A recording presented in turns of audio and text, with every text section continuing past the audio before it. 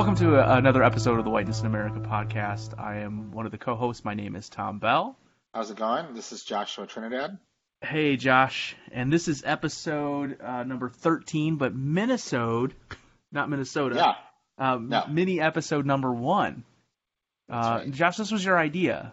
You Yeah. and I had been talking about trying to get more content out, and so talk a little bit about what you think these minisodes will do, or these mini episodes will do, Sure. while we're doing the larger episodes Yeah. in addition. So.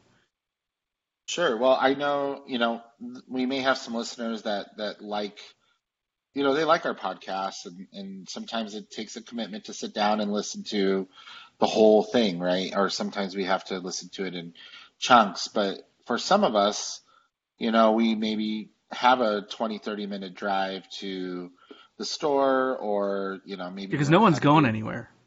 Nobody's going anywhere. But At let's least say people that you probably listen to this podcast are probably not going out to many places. That's No, no. But you may do something that's 20, 30 minutes long, and this way, you can get a whole, what do you call a Minnesota in one listening. So we thought this would be a great way to do that. yeah. I'm excited, and I'm excited to get more content. I've always wanted to find a way to kind of sneak in current events because I'm a social studies person, right? So like Right. my background is history and political science, and so I always wanted to talk about this stuff, and we did from time to time, but we never really had. By the time that we got done doing an interview or prepping for those things, it just never really fit. And so this is a good opportunity to do that. So let's jump right in. There's a lot going on that we can talk about. We're going to isolate the mini episodes to maybe 2, max 3 topics. And I Right. promise that they won't always involve the President of the United States. And hopefully after January of next year, at least we'll be criticizing a president who has humanity's best interest at heart. But in this particular episode, we will be focusing a lot on the actions of the federal government and the administration decisions. First is the language in the speech that was delivered by President Trump on July 3rd at Mount Rushmore. And we'll talk a little bit about that. And then we're going to talk about some of the things that have happened in the last couple days related to schools and the Right. threats from the federal government about both universities being open in the fall and the impact of that, and now the PK-12 schools having some threat to be open in the fall. And Josh and I both being educators, Josh working in a PK-12 school, but also being involved in higher ed, and me in higher ed, but preparing folks to work in PK-12 school. The implications of this is pretty significant. So we thought this would be a good opportunity to chat about that. So before we get to it, Josh, you doing all right? Everything good? Yeah, everything's good. Just been, spending as much time at home as possible as, many of us are. And, I feel like even just stepping off my property, even like to the alley, it feels um, like liberating and also kind of scary at the same time. I know it sounds so crazy, but that's how much I've been so truthful to the quarantine. So I don't know how you feel, but that's definitely how I've been feeling. Yeah, I mean, we had some pretty anxious moments in the last 48 hours. Our air conditioning unit went out in our house, and not only was it like 100 degrees with humidity in Michigan, or feels like 100 degrees, but we had to have someone come in our house that doesn't live here to fix it today, and that was pretty nerve-wracking. He's the first human being that doesn't live in my house that stepped foot in our physical space since March 8th, I think it was the last time my in-laws were Oh, here. wow. Yeah. Yeah, so it was a different experience for us. So that was definitely Yeah. a moment of like, can I walk in my kitchen after he's been here? I mean, he wore a mask. Like, he did a great job. So I was really Sure, pleased sure. with all the work that he did. Yeah. So yeah, Yeah. that's what's going on here in the Bell household. So Yeah. Nice. yeah. So let's get into it, I guess. Yeah. Yeah. Let's do it. So last Friday, around this time, probably a little bit after we had wrapped our interview with Dr. Cabrera, President Trump was at it again, having some conversation with folks at Mount Rushmore in South Dakota. Yeah. So what he said, and I'll quote here directly from his speech: "Our nation is witnessing a merciless campaign to wipe out our history, defame our heroes, erase our values, and indoctrinate Mm. our children. Angry mobs are trying to tear down statues of our founders, deface our most sacred memorials, and unleash a wave of violent crime in our cities.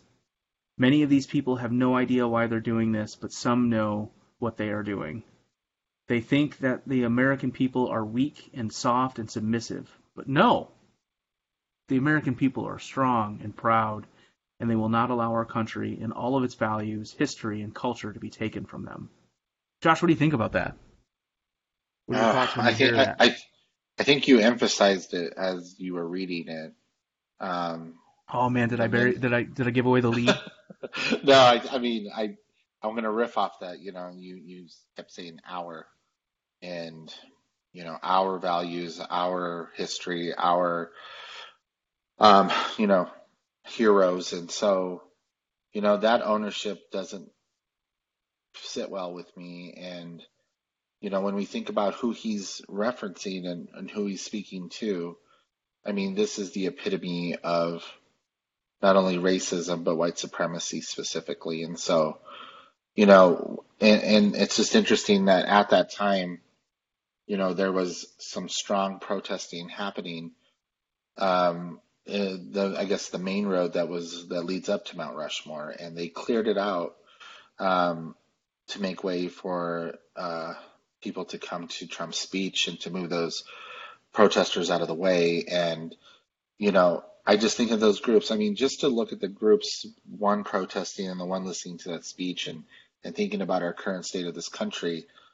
Um, this is such a mess, and it's not like Trump's doing anything to make it better. Um, and I think I don't know if it's already going through his head, like, and I hope this is a circumstance, is that he won't be our president, after the election. And so I don't know if this is just kind of like getting in these last final jabs, but this jab it just speaks so deep to what he's going to leave, regardless if he's our president or not. He's going to leave such a horrible mark um, on America. So that's what I think about, is that even if he's not elected president, which is my hope, there's a lot of work that's going to need to be done for generations to correct this. Yeah, and I think that's the interesting thing. We made a mention of it in our episode with Dr. Cabrera too. Like the fact that the speech is happening on Lakota tribe land, right, on a Hmm. monument that was built honoring two slaveholders, an individual who had multiple indigenous Americans killed simultaneously, Abraham Lincoln and Teddy Roosevelt, who, Yeah, yeah. So, I mean, like, though that's problematic in one sense, right? So we can talk right. about the colonial framework of how white folks have taken over other land and taken over space that was a monument to the folks that were here before white folks were Hmm. here, right? Right. So that's one piece of it. And then the second part of that, I guess, would be, as you were kind of talking about, these monuments, what are they symbolic of, right? So, like, what do they really mean? In Michigan, our governor just said that the Cass building, the state Cass building, which is one of the Hmm. buildings in downtown Lansing, is getting renamed. Oh, And because the person it was named after, who's a senator in Michigan, had slaves. And yeah, which I think is yeah. awesome. Like, I think it's great that she's doing that. Like, I don't. Um, we need to be honest about our history, right? And so this is not erasing history. It's being honest about where this country, as it stands now as a political nation state, right, Yeah. um, is and how it has evolved. And not recognizing and naming these things is problematic. And I think honoring individuals, Right. value human life, I guess is what I Right. would say that, is is a sign of our own ability to evolve and say, that's not okay, right? We can Right, still, right. and that's, I think that's part of the piece too that was so fascinating in our conversation with Dr. Cabrera too, is like, I think there's complexity to all of us, and we all have our space of Yeah, growth, and we all have these things that we come from, and we need to talk about those things, but it's just not excusable. I'll just leave it at that. right, Like, you know right. what I mean? So I think the defending of upholding monuments is problematic because I have not heard an argument yet outside that has come from anybody that doesn't identify as white, Right. as to why we should keep these Yeah, up. sure. You know what I mean? Yeah, it makes me think of something very simple. Like for those individuals that are listening, if you celebrate Easter, Hmm. and we tell our kids the Easter Bunny is this thing, drops off gifts, I don't know, hides eggs, I don't know, whatever the Easter Bunny does, every household is different if you do that stuff. But it's very interesting the day that your kids find out that the Easter Bunny isn't real, much like Santa Claus, right? And there kind of goes through this transformation of like, wait, I'm in disbelief. Like, there's no way. Like, this is how it's always been. This is how it always should be. And now you're telling me that this individual isn't real. This Easter Bunny. Why did you ever tell me that in the first place? Like, why did you do that? Because it was, I don't know, it's fun, I guess. I don't know. And I think about our history in that sense here in the United States is like it all starts in schools. Like it really does. And the way that we work with our families as students and cultures kind of collide together for raising kids. And I think what we're trying to do right now is to be like, yo, I know everybody listening to Trump's speech, y'all are probably between the ages of like 30 and 70, but hey, the Easter Bunny is not real. No, that's impossible. These are our heroes. And nobody's broke the news to that group of people, and they don't want to hear it. Right. They've been perpetuating this lie, and it's hard. I mean, to break a lie to a 6-year-old, an 8-year-old is really hard. Imagine a 50-year-old. Like, it's like almost impossible, right? So, Yeah, like, what work can we do? and that's the thing that I'm trying to understand, right? So, you see a lot of the folks saying things like, oh, this was around for 8 years and the Confederacy was only around for 5, and so we're honoring something that only lasted 5 years. And when you really think about it, like, these folks were not heroes, they were villains, they were traitors.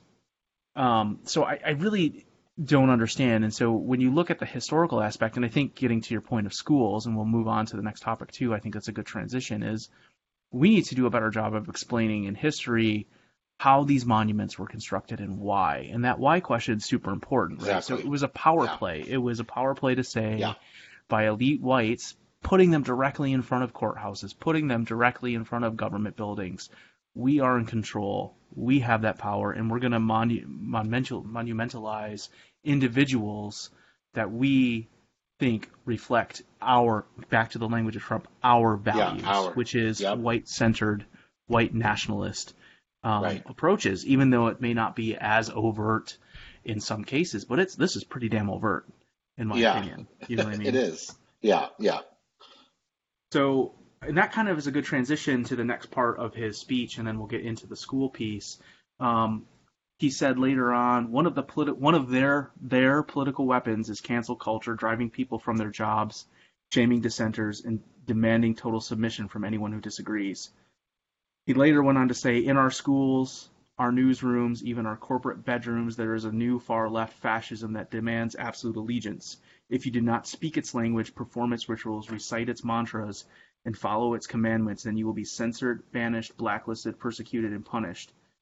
And it's not going to happen to us. Really, what's funny about the hypocrisy of this is like, and that gets to the part of forcing schools to stay open, demanding people to stand for the pledge, demanding people, uphold and say Merry Christmas. Like when you talk about those things that he has kind of campaigned on and got a lot of traction on with his base, it's exactly the things that he's saying are happening in the schools, which I don't think is the case. You and I both have Right. taught, and I've never Yeah.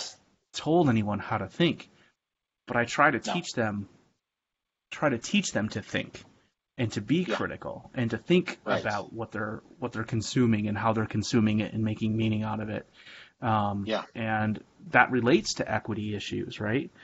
Yeah. That's What are right. your thoughts on his statement there? Well, I mean, that just goes to say, like, it's, I think it falls in line that we don't, and I don't mean we, but what he's probably referencing is that he doesn't want, critical thinking to happen because what's that going to do to him? What's that going to do for his campaign? What's that going to do for his legacy? If people were critically thinking when they voted for him, he wouldn't have got votes. And so he is just maintaining a, a very low level of civic understanding and civic engagement, and he's doing everything he can to make sure that as long as he says that this is what engagement looks like, that's what it maintains. And so he's stifling criticalism, and by doing so, he's maintaining his power. And we've seen this in history over and over again. And so he's following a playbook right now.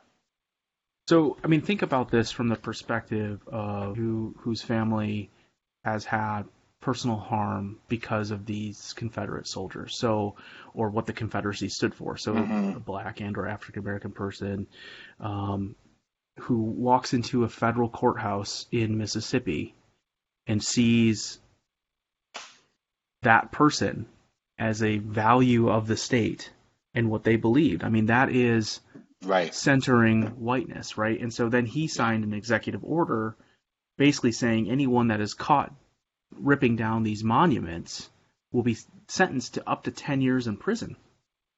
Right. And think about who is doing most of the demonstrating. Right. The Right. black and brown folks in this country, Right. Yeah. Not right? only that, but it's also the youth. It's young Right. black and brown uh, individuals that are the future of our country. And if he's trying to put them away for 10 years for basically protesting, I mean, he's trying to create a long system of oppression, outside of his presidency. Right.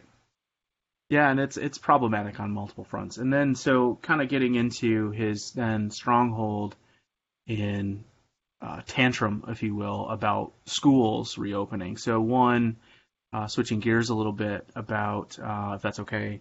Um, he basically said a week or so ago to the universities, reopen your campuses, or you're going to lose. We'll make it difficult for international students to stay. And if they're taking online courses, we'll find ways to revoke their visa status. Right. And I guess I should say I'm not surprised when we've had DACA being upheld and being able to be put back in place. At Yes. least he can't do it the way he was trying to undo it. This is just another move, though, and now for folks that are here under visas, like these aren't even the dreamers. Like these are folks that came under school visas, Right. Right. and that's just problematic. And so, why would we put these folks in danger? Like, I don't Yeah. understand the power play behind this, except for trying to strong arm universities and push this narrative of we need to open up. We need to open up America because it's good for all of us to get sick. I really don't like. I don't. I'm trying to have an understanding of like the political win on this one. Yeah. Well, I was talking to my younger sister, Tracy. She's a doc student at DU here in Denver, and She's the we smarter were, Trinidad, right? she Like is if I definitely the should have smarter Trinidad. I should have She asked sh- her to co-host this with me. she should be co-hosting this. She teaches me something every day. But we're part of She's this. also a musician too, right? She is, yeah, she's a bari saxophone player. Okay, sorry, I didn't mean to Yeah, interrupt. yeah, no, no, but you bring up a good point, and there's this post I want to read from this group that my sister added me into called Colorado Schools for Safe Openings, 14 Days, No New Cases, and somebody posted in this group something I think that was pretty intriguing, and I want to read it here. Let me just pull it up. Sorry, I guess a lot of people have posted since then. Um, that basically um, teachers and students are becoming sacrificial lambs for, $40,000 a year to teach students at a time when bars are supposed to be closed. that travel restrictions are in place, but yet schools like mine that are like 1,000 people in a day are to return to work and to return to learning.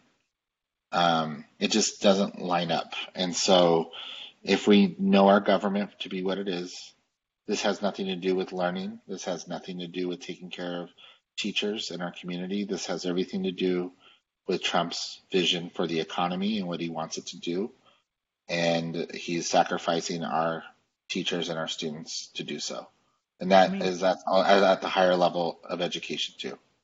yeah, and I don't really, because he also, Betsy DeVos, and he came out with threats today to cut federal funding, as you kind of pointed out, from schools that don't reopen. So this is both on the PK-12 level and on the higher ed Right, level in different ways in which they can put right, leverage and pressure on institutions of education. And so don't get me wrong, like I think having kids in school is socially a good thing. I think in spaces absolutely, for learning is a good thing. And now we can get right, into, and you and I have talked a lot about maybe this is our opportunity to rethink what school is and how right, education and the educational project could occur in a way, particularly if we're looking at dismantling whiteness, and white supremacy, which is really entangled in our schools. right, Maybe this is a good time for us to rethink that or think differently about it. But to force kids and teachers to go back into those spaces that we already know are somewhat problematic in the first place. sure, And, when we're starting to thinking about, are we going to institute high stake test takings into that? Are we going to expect um, uh, uh, count days to occur that the way they've counted, right? oh, Because right, you know what I mean? So if you have a that's a bunch whole of nother kids thing. sick, yeah, it's a whole nother thing. And Yeah, so, and then you start thinking about, okay, so in our spaces in schools that are underfunded, under-resourced, and left to basically vie for themselves, you know, again, those schools tend to have higher populations of economically disadvantaged right, folks and families, high numbers of folks of color, and the spaces aren't conducive for well, one, they're highly condensed and so or highly populated, and so like you can't socially distance, like you can't do no, that. The ventilation system in the schools are not up to date and really strong, right? So like right, I just I get that we want to continue to move the educational process forward and not have students lose a full year of instruction. But this right, is an opportunity maybe instead to push that for our communities and our state leaders and our state governments and our federal government to say, maybe we need to rethink how education occurs and the delivery mechanisms of that. absolutely, That might be even better than what it is, as opposed to just push forward with this narrative of it's 1955 and everyone needs to sit in the classroom right, and learn from a yeah, teacher. right. And I think about two things here, Tom. Like, I remember we were taking a class earlier in our doc program about the history of education, taught by one of our favorite professors. And she was talking about, She looked like this. yeah, she looked exactly like that. Yeah. Um, and she talked about, she did say something that I thought was definitely true. And it was in our textbook about how the pendulum of education swings from Mm, being a very, apprenticeship style, very one-on-one, um, close relationship experience to that of being one once the GI Bill hit, everybody was coming into schools, was just kind of like this large experience, more students, more students, more students. But now we have to think about like maybe we have to swing that pendulum back and that this is an opportunity for students to really engage with other educators, like how we're engaging right now, this one-on-one hmm experience virtually and how the possibilities are kind of endless now that it's like, well, I want to I want to learn this from this individual. Well, by being virtual, that person who holds the knowledge or experience is more available than maybe they have been in the past. And so, I think maybe we are seeing that pendulum swing, but in a kind of a Z axis versus, along the X axis. So I'm wondering if that's what's happening now, the possibilities. And then second, what I wanted to say too was um, as we're returning back to school, um, my hope is that the teachers and administrators begin to revolt and say that this is not what we want to do, regardless of what the president thinks is best. And I'm already starting to see some steam pick up, but I'm wondering at what point is it going to be an issue with funding? And that brings up another, topic is, Trump can't just say he's not going to fund. That's impossible. There's Yeah. steps, Congress has a say, and They do governors have the also purse have a say. strings, right? They do. That's what it said. Yeah, in a CNN article I was just reading Yeah, that yeah. exact So, quote. yeah. I mean, that's what I mean, that's the whole purpose behind the legislative branch is Right, to fund and have the budgetary process be embedded in there. It's what gives them their power.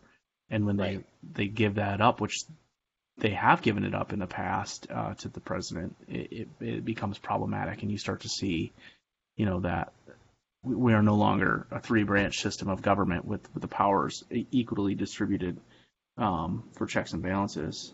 But one of the things that I think is interesting, I got a memo today from the Michigan Department of Ed, and I don't really know if it's public information or not, but I'm going to share it because I think it's interesting. share it. The MDE is partnering with Detroit Public Television to develop a learning network, and what they want to do is they want to create educational programming that's on television for kids. So Oh man, we're already in a position where we know that there are internet connectivity gaps, right, throughout right, right, most, whether it's extreme rural areas or even in some of our urban spaces where our right, families don't have good internet or good connectivity or devices in which are appropriate for learning. So sure, they're really looking at the television to providing additional mechanisms and delivery methods for content. And I know that part of the move, I suppose, for at least the PK-12, again, I can't start thinking about the higher ed. The higher ed is just a move, I think, against folks that are here from other countries. And that really is positioned in a whiteness frame, in my opinion. But I know that the PK-12 is so that parents don't have to stay home, right? So if the kids aren't in school, who's going to take care of the kids, and are we going to send people back to work? And that's right, really the right. intersection, I think, of the perverse intersection of our capitalistic framework with That's right. how we function, and we always center work, and work is not always a priority in it. And I understand that how this country has advanced is that we've created some toxic and unhealthy workspaces. Right. But again, at some point, that pendulum has to shift. And we have to start thinking differently about the quality of life we want to lead. We can still advance, we can still progress, but at the cost of human life is problematic. And so we have to just think differently about it. I don't know. Yeah, I totally agree. And I think you also bring up a point about who in these situations will prevail as well without any structures of support. And I think about those that are privileged in our society that maybe have the ability to learn at home and those that can't, right? Right. And but I think, it's like the president obviously doesn't know what the hell he's talking about because when kids return, I mean, there's going to be so many different levels of trauma that Oh, yeah. how can a student be held accountable to learn under these like extremely rough and hazardous conditions? I mean, I think about myself, like let's put ourselves in this. Like I don't think I can listen in class from a professor and do my best knowing that if somebody coughs, that could kill me, For the you next know? 14 days, you're going to be worried about that sneeze or that Yeah, cough. that And sneeze, have that you cough, or so, right. been in a second grade classroom recently? Oh God. Yeah. Right. And I was just thinking about that for our middle school. Like we have a Yeah. thousand kids, and let's say not all of them come, but even 400, let's say 400 or 500 show up. I mean, we can't even get whatever school rules we have, and we're going to tell them to wear masks. Yeah, let's see how this goes. But I'm just thinking about the different levels of trauma and kids' performance. Like we're not going to get the best. And is this what's best for kids, knowing that these circumstances exist? You're not going to get the best from your teachers or your No, administrators either, because I would be right. constantly worried about that. One of the things that we're thinking about, we have student teachers that need to go out into the field, or pre-service teachers that need to go and do practicums. And on our end, and I'm starting to really think, is that ethical for us to do that, right? Right. That's a very good point. Both on the end of for the safety of our folks, but also for the districts that are letting our students come in. Right. So our my ultimate hope is that things go virtual and that our student teachers do the virtual student teaching experience with a mentor teacher. That's, I Right. think, the best case scenario in terms of like safety. Yeah. But again, there is no practical good option here. And for families that are single parent families where the parent has to work and it can, Yeah. I don't know, Yeah. man. I think I was just thinking too, like, what did he say? Like, if you don't return back in higher ed, for those international students, they'd be sent home because it's online. yeah, yeah. If they're Um, taking any online courses, they they have to go home to their yeah. So I heard through the grapevine what Metro State University here in Denver is doing is that they're going to have something called a lab in quotations where a student will come to campus for 20 or 30 minutes. Um, Not mandatory, but it's on their schedule as yeah. in person, just to maintain that in person uh, kind of record. Instruction, yeah, Yeah, so and so I know institutions are thinking, how do we get creative with this? yeah, To say, yeah, they did meet in person, but they didn't, you know. And so yeah, I know that Metro is currently thinking that through right now. yeah.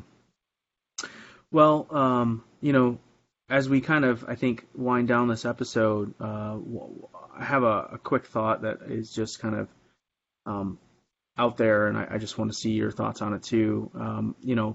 I, it seems as if the white folks that really cared about Black Lives Matter movements 3 weeks ago and wanted to have a lot of discussions and learn a lot of things. And I'm not, so this isn't meant to be a shaming exercise, but I'm just curious, like, I'm not seeing the same fervor from white folks on this. And my concern is that it will fall back. And part of the call to action is for white folks to do more.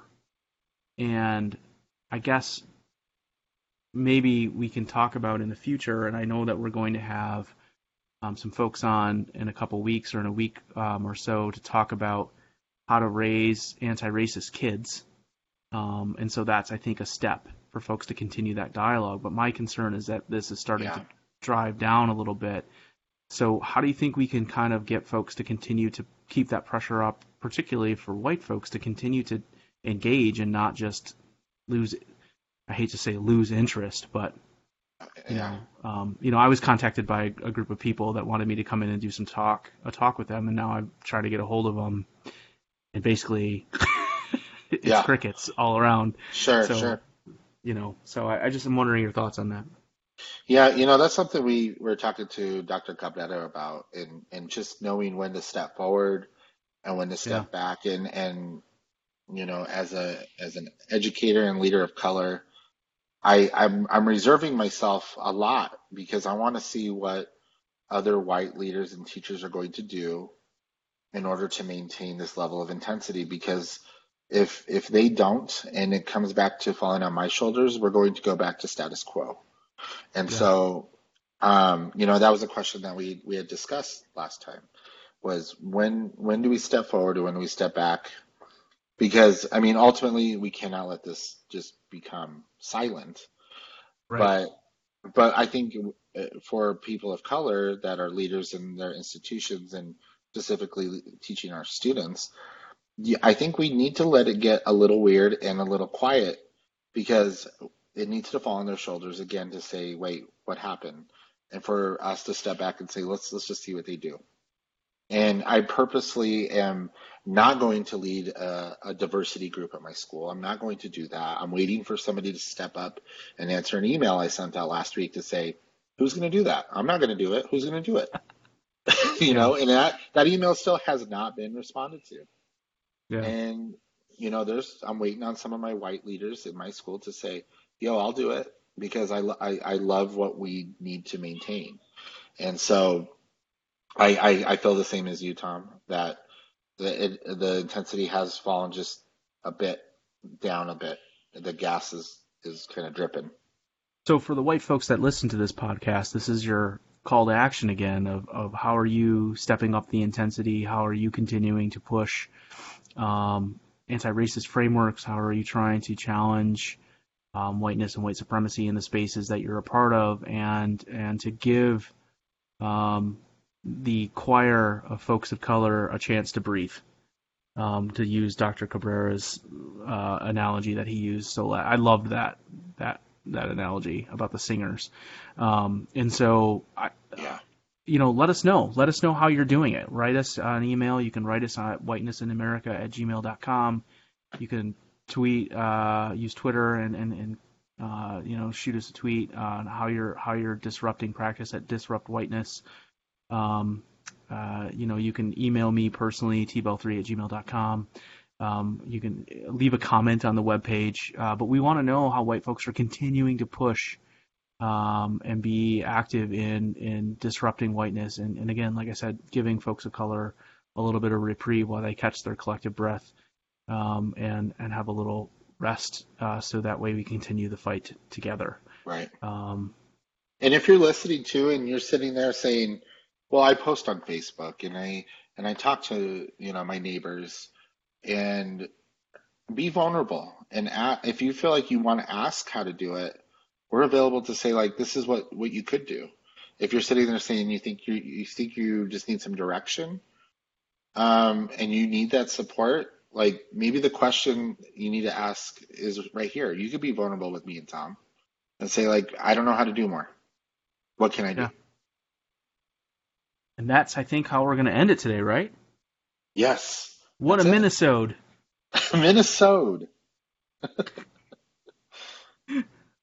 As always, you can find us on all of the platforms that have podcasts. Obviously, you found us somehow.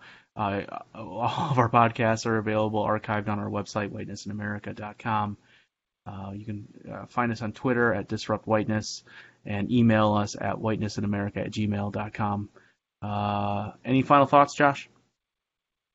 No, I encourage everybody to stay critical, stay safe, and keep the foot on the gas pedal.